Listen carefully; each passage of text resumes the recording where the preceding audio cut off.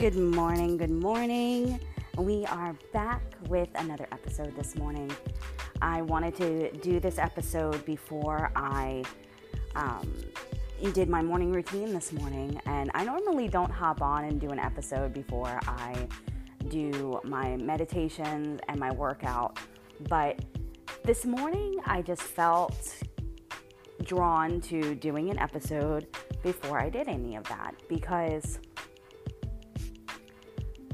I wanted to talk about something very powerful to me and something very that I even had to work on when it comes to living in the end, when it comes to manifestation, when it comes to anything like that I've come to realize about the entire process. Because for a while there, I was sharing my progress like absolutely all the time. And it's okay to celebrate your small wins, obviously, with your close friends. And it's okay to, especially when you are a content creator, when you are, whether that's recording a podcast or making content on YouTube or making content on Patreon and on a blog site, on a poetry publishing website. It doesn't matter where you are creating this content. What matters is that you are creating the content and you know that with that, there is some promotion that's going to have to go on. Whether you're posting it to your Facebook story or your Instagram story, or you're making a full post about it on social media, or you're posting it even in your Snapchat story for your friends on Snapchat to see, or what have you, you're going to have a little bit of promotion that's going to have to go behind getting your content out. And you have to be strategic when it comes to that promotion so that you're not seeming like you're grasping. And what I mean by grasping is that you're not promoting your content from a place of, just that you want people to read it. You're promoting your content and saying, hey guys, this is something that I did. Feel free to check it out. Instead of, hey guys, this is something that I did. Please read it. Please read it because I need these readings. I need people to invest in what I'm doing. I need people to read what I've written. I need people to see my content in order to feel valid. Instead, you're pulling back that energy and you're saying, hey guys, so this is something that I wrote and I really enjoyed writing it. So if you enjoy poetry, feel free to read it. Or if you enjoy short stories, feel free to read this and let me know what you think. Instead of saying, hey guys, I wrote this, please read it. Do you notice how different that sounds? When you're pleading and you're like, please like and subscribe, please comment, please let me know what you think. I need to know what you think. Please leave a review, please leave a rating. You're grasping for attention. And where that comes from, where does that come from? It comes from the ego.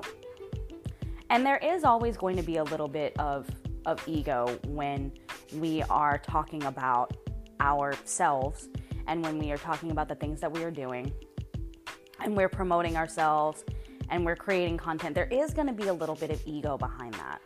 You're never going to be fully free from the ego. And the ego comes from your physical form-based life. When you're living in that form-based existence. And you're always going to be, as a human, living a bit of a form-based existence. But when you are focused on being, and not just being human, not just being a human being, but when you are focused on that interconnectedness, that inter-oneness, that one life that is within you and all other beings, human beings, animals, even what we identify as being inanimate objects, there is always going to be some sort of life force within that, because all of these things are going to take up space. All of these things are going to have a place within the world, and they do. Even something even something like a house, it has energy within it. Not just the energy that you put into it when you decorate your house and when you live in your house and you have your family in that house. It's not just that kind of energy, but it's also the energy of simply being a house, simply being a shelter that has been provided for you. Simply being a shelter that you are using to provide for your family. That is its essence. But at the same time, it also has structure. And every structure at its core is unstable, even the most stable structures. Take, for example, especially when it comes to a house. A natural disaster can wreck that house. From a tornado to a hurricane. I live in Louisiana, and we have frequent hurricanes. Every year we have a hurricane season that lasts from about July to November, and sometimes it just continues. And then you have wildfires and landslides and earthquakes in places like California. You have tsunamis in places that get that earthquake activity. You'll also have tsunamis as well. You have tornadoes in parts of the country and in parts of the world, and you can even have something spontaneous, like some sort of spontaneous combustional fire or anything like that can absolutely decimate a structure, such as a house. And I'm just using that as an example because that is one of the biggest physical examples that we do have, is how easy it is for a natural or even spontaneous disaster to occur to remove that house from anything. And maybe all you're left with at the end of that disaster is bare bones that you can decide to either completely discard and start from scratch, which some people do. It might take time, but some people will do that. Or you can leave that space vacant and move to a different space altogether and rebuild absolutely altogether. And some people do that too. And why am I saying that all structures are unstable? Because when you have a structure, the structure isn't built on a simple essence. It's built because of and built on mind-based and ego-based foundations. What you want to see in the 3D reality. What you want to happen in the 3D reality. The kind of relationships that you want to have. The kind of things that you think you want to do, the things that you think you want to do. The things that you think will make others happy. The things that you think will create a better world and a better life for you and other people. And while these things are totally okay, I'm not saying you shouldn't have any structures at all. But notice that most structures are unstable, especially when it comes to relationship dynamics. Think about it like this. There are a lot of relationship dynamics that are built off of role playing and playing a part in order to impress that person, or in order to, especially when it comes to parent-child dynamics. There is the role of the parent that the parent takes on, and sometimes that role is constructive and conducive, and the parent recognizes that what they are there for is not to project this image of what they want their child to be and who they want their child to be and how they want their child to act all the time. What they are there to do is guide this child through their life as they are learning about themselves, as they are learning about emotions, as they are learning about everything. And to, yes, protect them from danger. Yes, make sure that when they make a mistake that they recognize that it was a mistake, or when they do something, quote, wrong, such as hitting somebody and causing them pain, for example, or when they continue to do something that you've asked them not to do and they just do it anyway. You have to continue to coach them and say, hey, look, there's a reason why we don't do this, instead of just yelling at them, which makes them want to do it even more. Psychologically, it's going to make them want to do it even more. If you yell at your child, it's going to make them want to do the thing even more, because they understand that they're getting a reaction out of you. And that's what they want. They want that reaction, because that reaction is at least something. But then you can also have conversations with your child and treat them as if they are a little person and not necessarily separate from you, and say, hey, look, for example, if you like making coffee in the morning and you like making your coffee a certain way, and then your child gets curious and they take the cup and they slide it, and then what happens is your coffee tips over because they slid it against the countertop. And you're like, now I have to make a new coffee and I have to clean up this mess. You have two choices. You can yell at your child and be like, oh my God, why did you do that? And then watch their little bodies and brains and everything like that just like get scared, go into a panic, and then start to cry. And then you'll yell at them for crying. I've seen it happen. It's even happened to me. Like, where I've done something that I didn't even recognize was going to be detrimental, that I didn't even recognize was going to be bad, and then I got yelled at. But you also have the choice of what nowadays people call gentle parenting. And it's not necessarily just gentle parenting as in, oh, you are being too docile. But what is happening is that with gentle parenting, you are telling your child, hey, look, so now we know that this is what happens when you do this thing.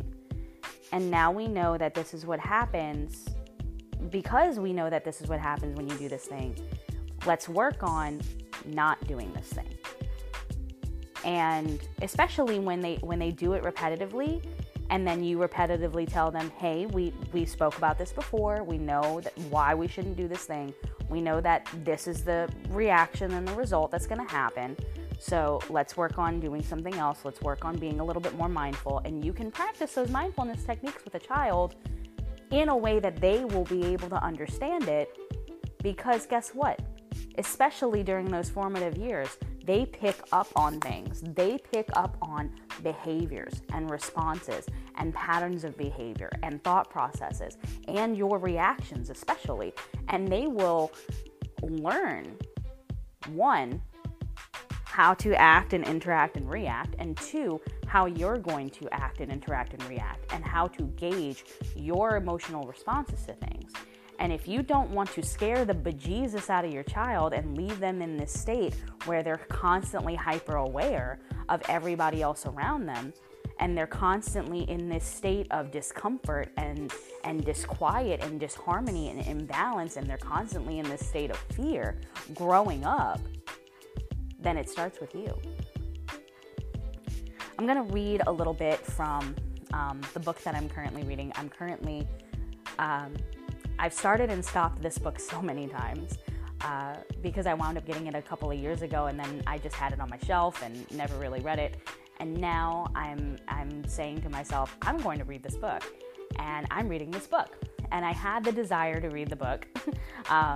Check back in with my last episode that I did yesterday about manifesting from desire versus getting into the intentional side of manifesting.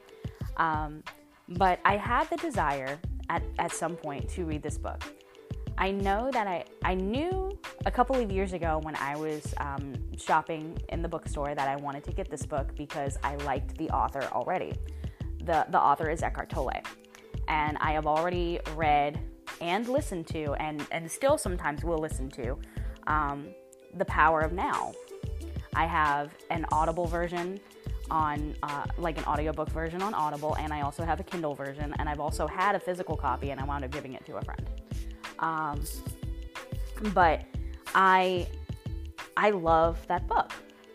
And from there, I grew a love of Eckhart Tolle. And I wanted to get his other books, Stillness Speaks and A New Earth. And I was shopping in the bookstore with some friends one day, and I picked up a copy of A New Earth. And I had it on my shelf, I had it on my bookshelf, I had it in a box to move, and I took it with me to school and still didn't read it. And I finally decided to go ahead and read it this year. Because I saw it on my bookshelf and I said, you know what, I'm going to start reading again. I'm going to start reading again. And I kept telling myself I was going to start reading. Because I had started reading again. I was going to my local library. I was getting gifted books by friends. I had started reading the A Court of Thorns and Roses series. And I started getting back into reading. But I also wanted to read not just for entertainment, but to be able to expand my knowledge. And I finally decided to pick up the book off of my shelf and start reading A New Earth. I started and stopped. I left it sitting, and then I finally decided, you know what? Alice, you said you were going to read this book. God damn it, read this book.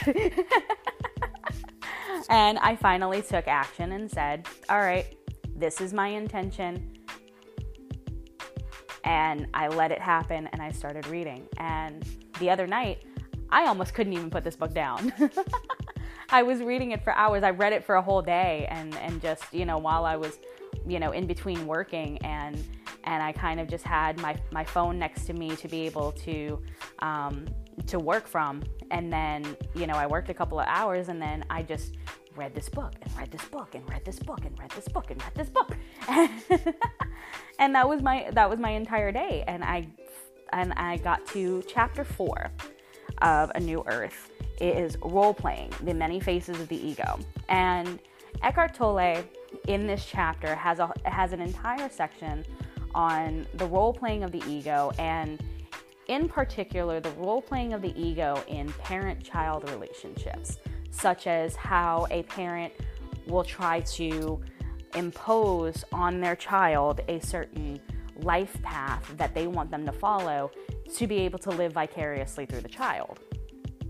And the kind of detriment that can happen from that, because what's happening is not that the parent is recognizing how to be a parent and what they need to do as a parent to be able to help meet their child's needs as they are a child, but how they can continue to step into this role of being a parent and how they will identify with being a parent well into the child's adulthood and start to impose ideas and belief systems on their child still, and continue to impose these ideas and beliefs of how they should be and what they should be doing with their lives, and then meet them with disapproval when they don't live up to the expectations when their child doesn't live up to the expectations that they have of them. And this can happen in other relationships too, even in romantic relationships, where you have this idea of how your partner should act and how they should be treating you and what they should be like and all of these different things. And I do strongly believe that you can definitely have this mindset of how you want to feel when you are around that person, and the kind of person that you want to be with, and the type of thing that you want to be able, and the type of things that you want to be able to do and share and experience with this person. But when you are just coming from the form-based ideas of, oh, well, I want them to look a certain way, I want them to act a certain way, they need to have a certain job, they need to have a certain type of income, different things like that, you're essentially taking your essence away from being. And you're taking their essence away from being, and you're not recognizing them as a being that already has the markup and the framework to be able to be their true authentic selves around you. And you're imposing this idea of who they should be. And I want to read from A New Earth a little bit. So there's this one section that I read last night. So let me get to it. Conscious parenting. Many children harbor hidden anger and resentment towards their parents, and often the cause is inauthenticity in the relationship. The child has a deep longing for the parent to be there as a human being and not as a role, no matter how conscientiously that role is being played. You may be doing all the right things and the best you can for your child, but even doing the best you can is not enough. In fact, doing is never enough if you neglect being. The ego knows nothing but of being, but believes you will eventually be saved by doing. So what he's saying there is that we have this in our form-based human consciousness, we have this idea that thinking and doing is what equates to being, as opposed to just being equates to thinking and doing. Because essentially, being equates to thinking and doing. If you show up and you decide for yourself that you are just going to be, and you are going to allow the day to be whatever it's going to be, and surrender, that is where you will be able to then more consciously and logically and practically think and do. And sometimes you show up, you show up as that being, you start doing, and then you start thinking, and then you start doing again. And like, it winds up creating a cycle. But when you're focused on the opposite, the inverse of that cycle of doing and thinking as opposed to being, you're always focused on that. And you identify with this form base that in order to have a successful life, you need to be doing. In order for your child to have a successful life, you need to be doing. In order for that child to get that attention from the parent and to get their needs met, they need to be doing something, even if it's something that the parent doesn't want them to do. Because what the child is doing is saying, I want attention. I have a need that is not being met by my parent, and I do not know how to meet this need on my own. And then what happens when they grow into adults is that they'll have this like relationship with their parent that they always feel like they'll never be good enough because of the things that they did in the past, and because of the ways that they acted as a child, and because of the fact that they didn't get those needs met as a child. And they'll continue to act out, and then once they get to a certain point in their adulthood, they start to break away from this relationship because they realize that this relationship has become toxic on both ends. And the child would take it upon themselves to either completely cut themselves off from their family for good because of the fact that they have recognized that they are trying to do the work on themselves to be a better person for themselves and to get into a better state of being and, you know, have the ability to enjoy their life and everything like that and have their own adult life. And then their parent is still in this mindset that is projecting and is narcissistic and is toxic and is always trying to be up in their business and you know, if they can't get them to return phone calls and texts, then they'll show up unannounced, or they'll stalk them on social media, and if they can't see them on social media, they'll go through friends of friends of friends to be able to get to their child, and it creates this toxic environment. And it can even happen when the parent is trying to protect the child from something. And the parent will say that my child should not have to suffer. I'm going to protect them from suffering because I don't want to see them suffer. I don't want to see them struggle. But if you're protecting them from suffering and struggle, you're protecting them from surrender. You're protecting them from actually having any experiences.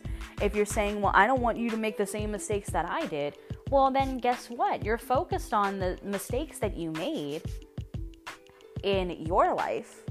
And what happens is, because you're focused on the mistakes that you made in your life, your child might wind up making those same mistakes.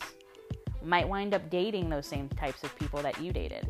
Might wind up having similar experiences that you had. Might wind up getting into the same trouble that you had. Might wind up having the same financial troubles that you had in your young adult years. Because they learned from you, and they also became a product of what you said that they would be based on your patterns and the patterns that you taught them. And how do you bring being into the life of a busy family and into the relationship with your child? The key is to give your child attention. Ding, ding, ding. There are two kinds of attention. One we might call form-based attention, and the other is formless. Form-based attention is always connected in some way with doing or evaluating, such as, have you done your homework? Eat your dinner, tidy up your room, brush your teeth, do this, stop doing that, hurry up and get ready. What's the next thing we have to do? This question pretty much summarizes what family life is like in many homes. A form-based attention is of course necessary and has its place.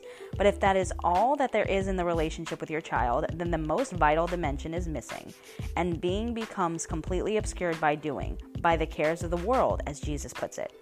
Formless attention is inseparable from the dimension of being. How does it work?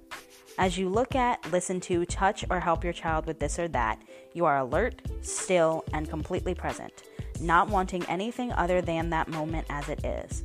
In this way, you make room for being. In that moment, if you are present, you are not father or mother, you are the alertness, the stillness, the presence that is listening, looking, touching, and even speaking. You are the being behind the doing.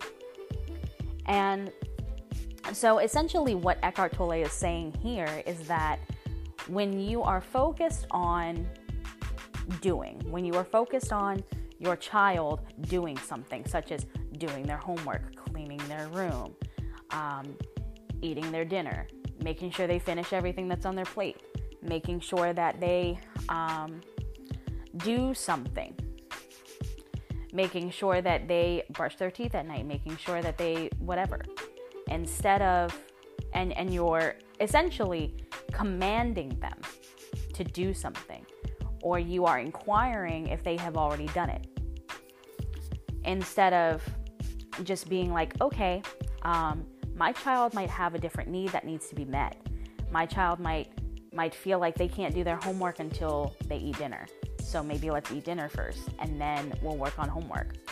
Or they might need a little bit of stimulation in the form of, okay, let's watch something fun for 30 minutes before I do my homework because I was in a classroom all day, you know? And they have a different need that might need to be met when they get home. Or they might just need comfort. They might just need a little bit of a, especially if they had a bad day. Say that your child had to deal with the bullies at school today. And even though, you know, it wasn't a bad situation where you were called into the principal's office because of the bullies and because of what they did to your child, they still had to deal with some bullying today. And they wound up coming home upset. You can, instead of just focusing on doing something, you can focus on being, ding, ding, ding, key word here, there for your child. And you can say, hey, I recognize that my child is upset. What do they need from me in the moment, and how can I help? And by recognizing their social cues, by recognizing their body language, by recognizing their speech patterns, you can be there and be alert and then help them move through whatever it is that they need in that moment before you focus on something like doing something, such as doing their homework. You can ask them, have you done your homework? Or tell them to go ahead and do their homework, but maybe they might need help from you. And you can say, hey, instead of saying, do your homework and commanding them, or have you done your homework? And then they're like, no, not yet. And they might be focused on playing a video game instead of doing their homework. You can say, hey, look, I understand that you are engrossed in this video game, but your homework is also important. So let's sit down, and maybe if you need some help, let's see how I can help you in this subject, especially if it's a subject that they're struggling with, like math. That is one of the most common subjects that children struggle with. And reading. Reading can be a common struggle for children. But a lot of children, and I was one of these children, struggle with math. And if they have a brain that is more creative and more imaginative, then their reading comprehension skills and their language comprehension skills and their writing comprehension skills might be very well up to par or even surpass par. Whereas their math skills and their science skills and their history skills might suffer a little bit. And that might be the area in which the parent might need to help if they can. And that's when the parent should step in instead of being like, hey, have you done your homework? And then the child says, no, I'm struggling a bit with math. Okay, well, let's see. You're struggling with math. I'm really good at math. What kind of math are you doing? And then you take the homework and you sit with the child and you're like, okay, so this is how I'm going to help you and this is how I can help you. I know how, like you recognize within yourself that you know how to maybe solve the equation that's in front of your child, but you can then say, okay, here's how I'm going to help you. And then you go step by step in a way that they can understand to help them with their homework. And then they wind up going into the classroom later and feeling more confident in the math that they're doing because they were able to get that need met of needing that help without you being like, oh, well, I can't do it. Oh, well, blah, blah, blah. And if you can't do it, you can definitely be like, this is challenging for me too. So let's see if we can find someone to help you with this a little bit more instead of just berating your child for not knowing how to do it or getting mad at your child for not doing their homework because they didn't understand their homework. And when you get into that formless act of just being there and being still and being present and being alert, you're alert to your surroundings, you're alert to what responses your child is having, whether it's physical responses to something or emotional responses to something, and you are simply in that moment with your child.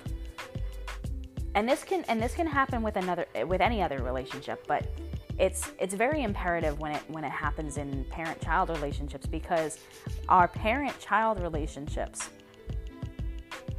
especially when we are the child, our parent-child relationships have a lot of influence on the belief systems that we have, the ways in which we think about things, the ways in which we feel about ourselves, the ways in which we feel about the world around us and the relationships we wind up having. And they can take up a lot of huge precedence in our lives,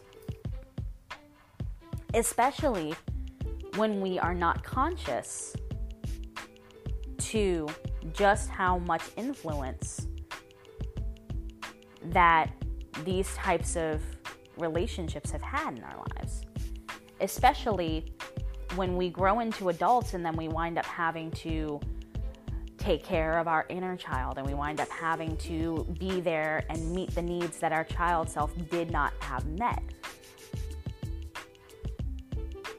And we wind up having to break through these cycles and patterns and all of these different things in order to feel secure within ourselves as adults.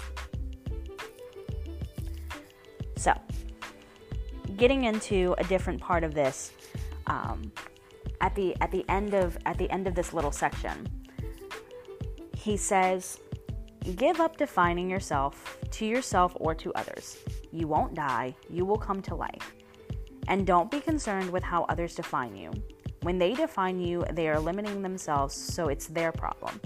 Whenever you interact with people, don't be there primarily as a function or a role, but as a field of conscious presence. Why does the ego play roles? Because of one unexamined assumption or fundamental error or one unconscious thought. And that thought is, I am not enough. Other unconscious thoughts will soon follow, such as, I need to play a role in order to get what I need to be fully myself. I need to get more so that I can be more. But you cannot be more than you are, because underneath your physical and psychological form, you are one with life itself and one with being. In form, you are and always will be inferior to some and superior to others. In essence, you are neither inferior nor superior to anyone. True self-esteem and true humility arise out of that realization. In the eyes of the ego, self-esteem and humility are contradictory, and in truth, they are one and the same. And that really, I read that right before I went to bed last night, and that really struck a chord with me. And because here's the thing. It's true.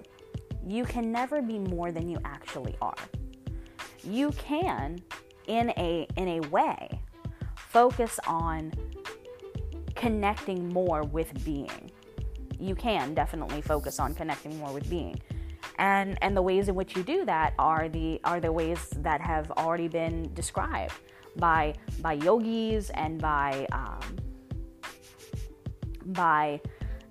different spiritual practitioners across different spiritual belief systems and even religious belief systems. But some of the ways in which we can really connect to ourselves is through things like yoga, meditation, sitting out in the sun,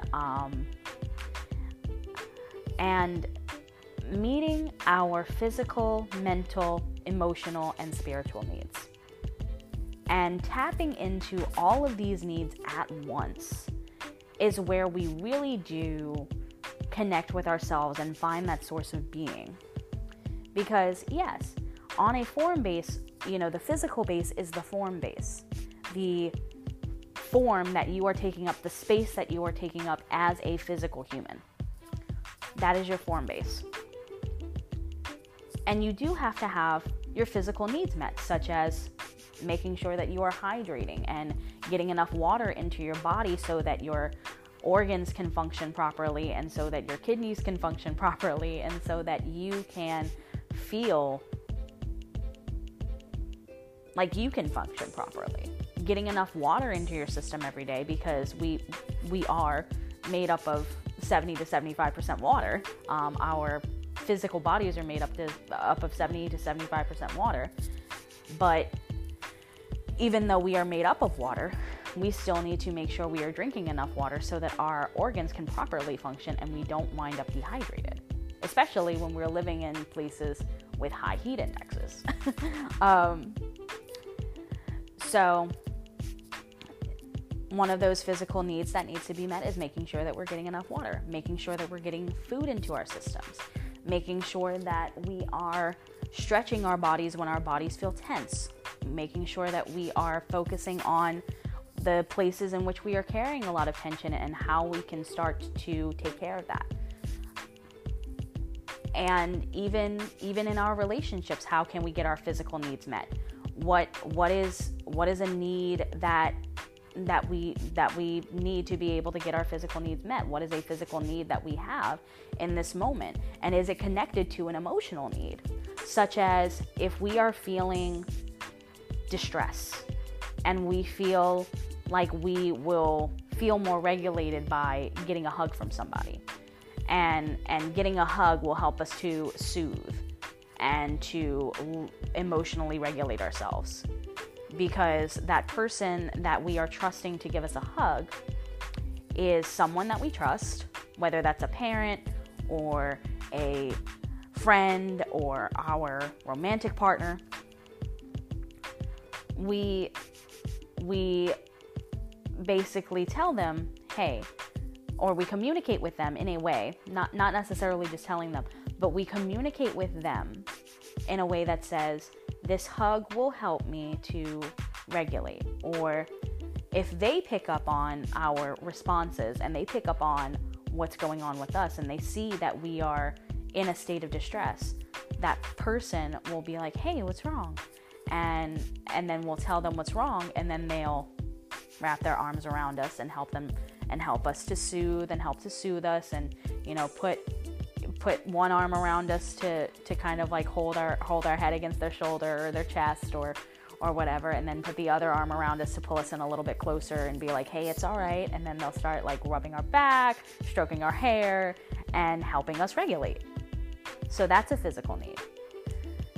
Another physical need that comes in the form of our relationships with other people is quality time.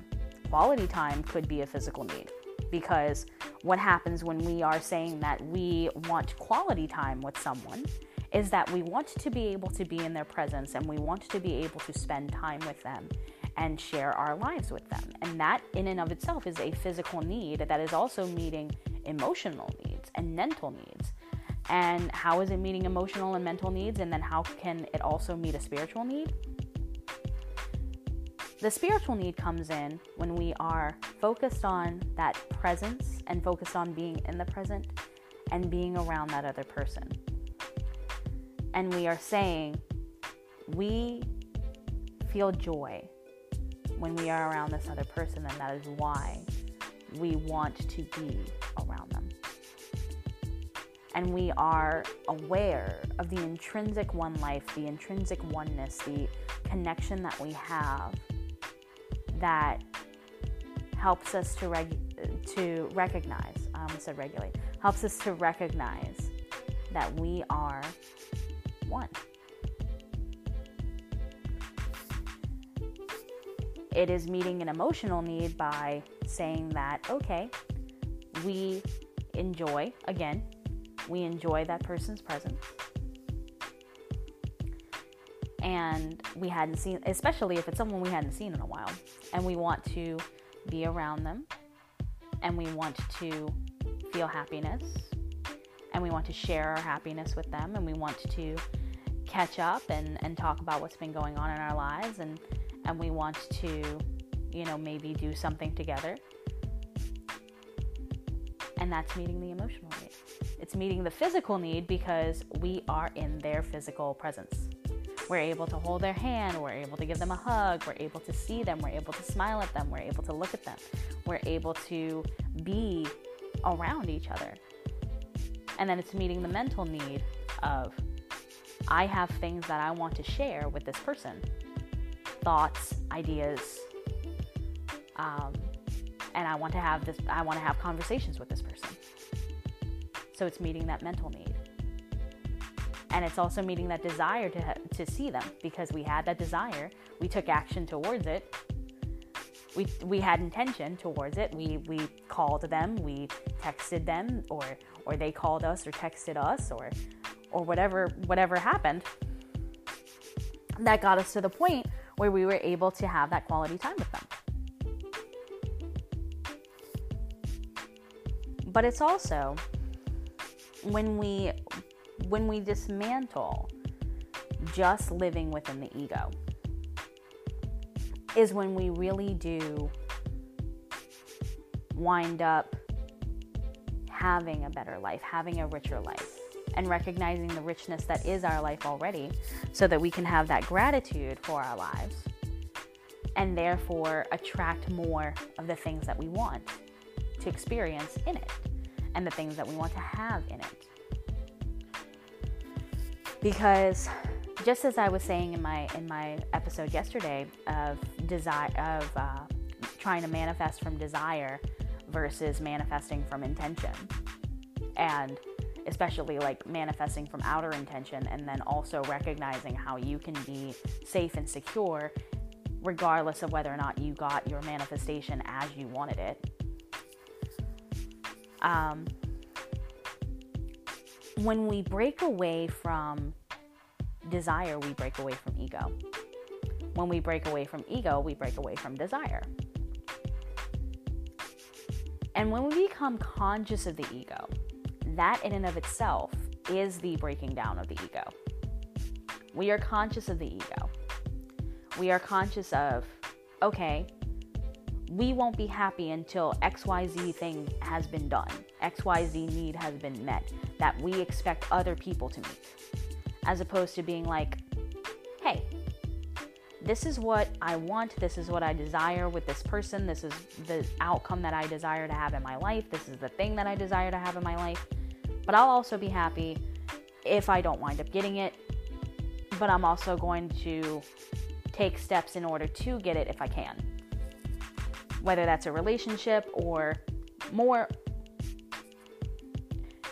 or a physical object, such as, or more often than not, when it comes to like a physical object, or it comes to views on your creative endeavors, or interaction with your creative endeavors, especially if you're a content creator,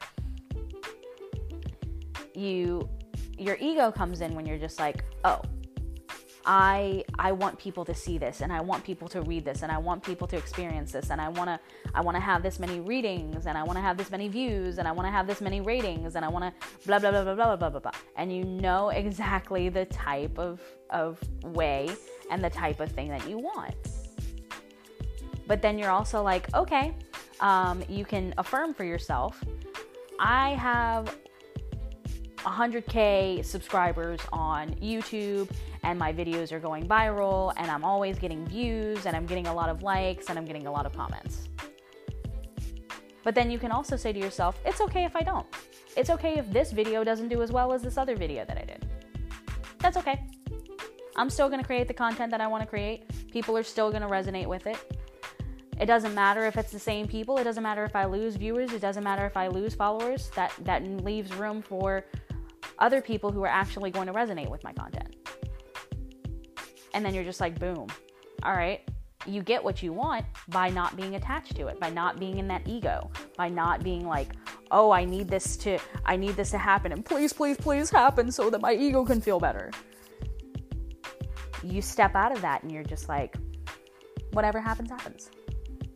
Whatever manifests and how it manifests, I'm going to be happy. I'm going to be happy either way. And you even say, I know that this could fail. I very well know that this could fail. And you accept that it could possibly fail. You accept that you could possibly fail. But just because you fail doesn't mean you're a failure. You're just like, that thing didn't do so well. That's fine. Do something else, and then you're just like, I don't care, because the more that you care about your misgivings and your miscomings and your shortcomings and your mistakes and your failures, so the more you start to judge yourself based on that ego, and the more your ego is like, oh, my ego is bruised because of the fact that I didn't get the attention that I wanted in the form of my ego. That person that I wanted to see my story didn't see it. That person that I wanted to read my poem didn't read it. That person that I wanted to see my video didn't see it. Or those people. Or I didn't get the interactions that I wanted. Or I didn't get the response from my partner that I wanted. Or I didn't da-da-da-da-da-da. And you focus just on the ego. As opposed to getting in the state of, I don't care. They'll text me when they can. I don't care. Something else that I do will do better. I don't care. I'll make the money that I know that I deserve to make in a day, and if I make a little bit less than that, I don't care. I'm still making money. I still have money. I'm good. And when we break away from the ego is when we really do experience true happiness. And I will say this, you're not always going to be 100% free from the ego, no matter how much you break from it. But you can find inner peace and inner balance by not identifying with the ego as much. Because the ego is always there. The ego is always there. And just as much as unconscious thought is always there.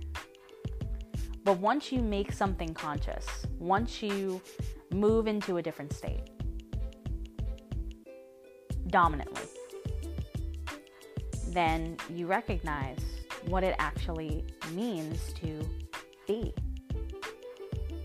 And you connect to that one life, that oneness, that wholeness, that peace, that bliss. And it becomes a wonderful experience.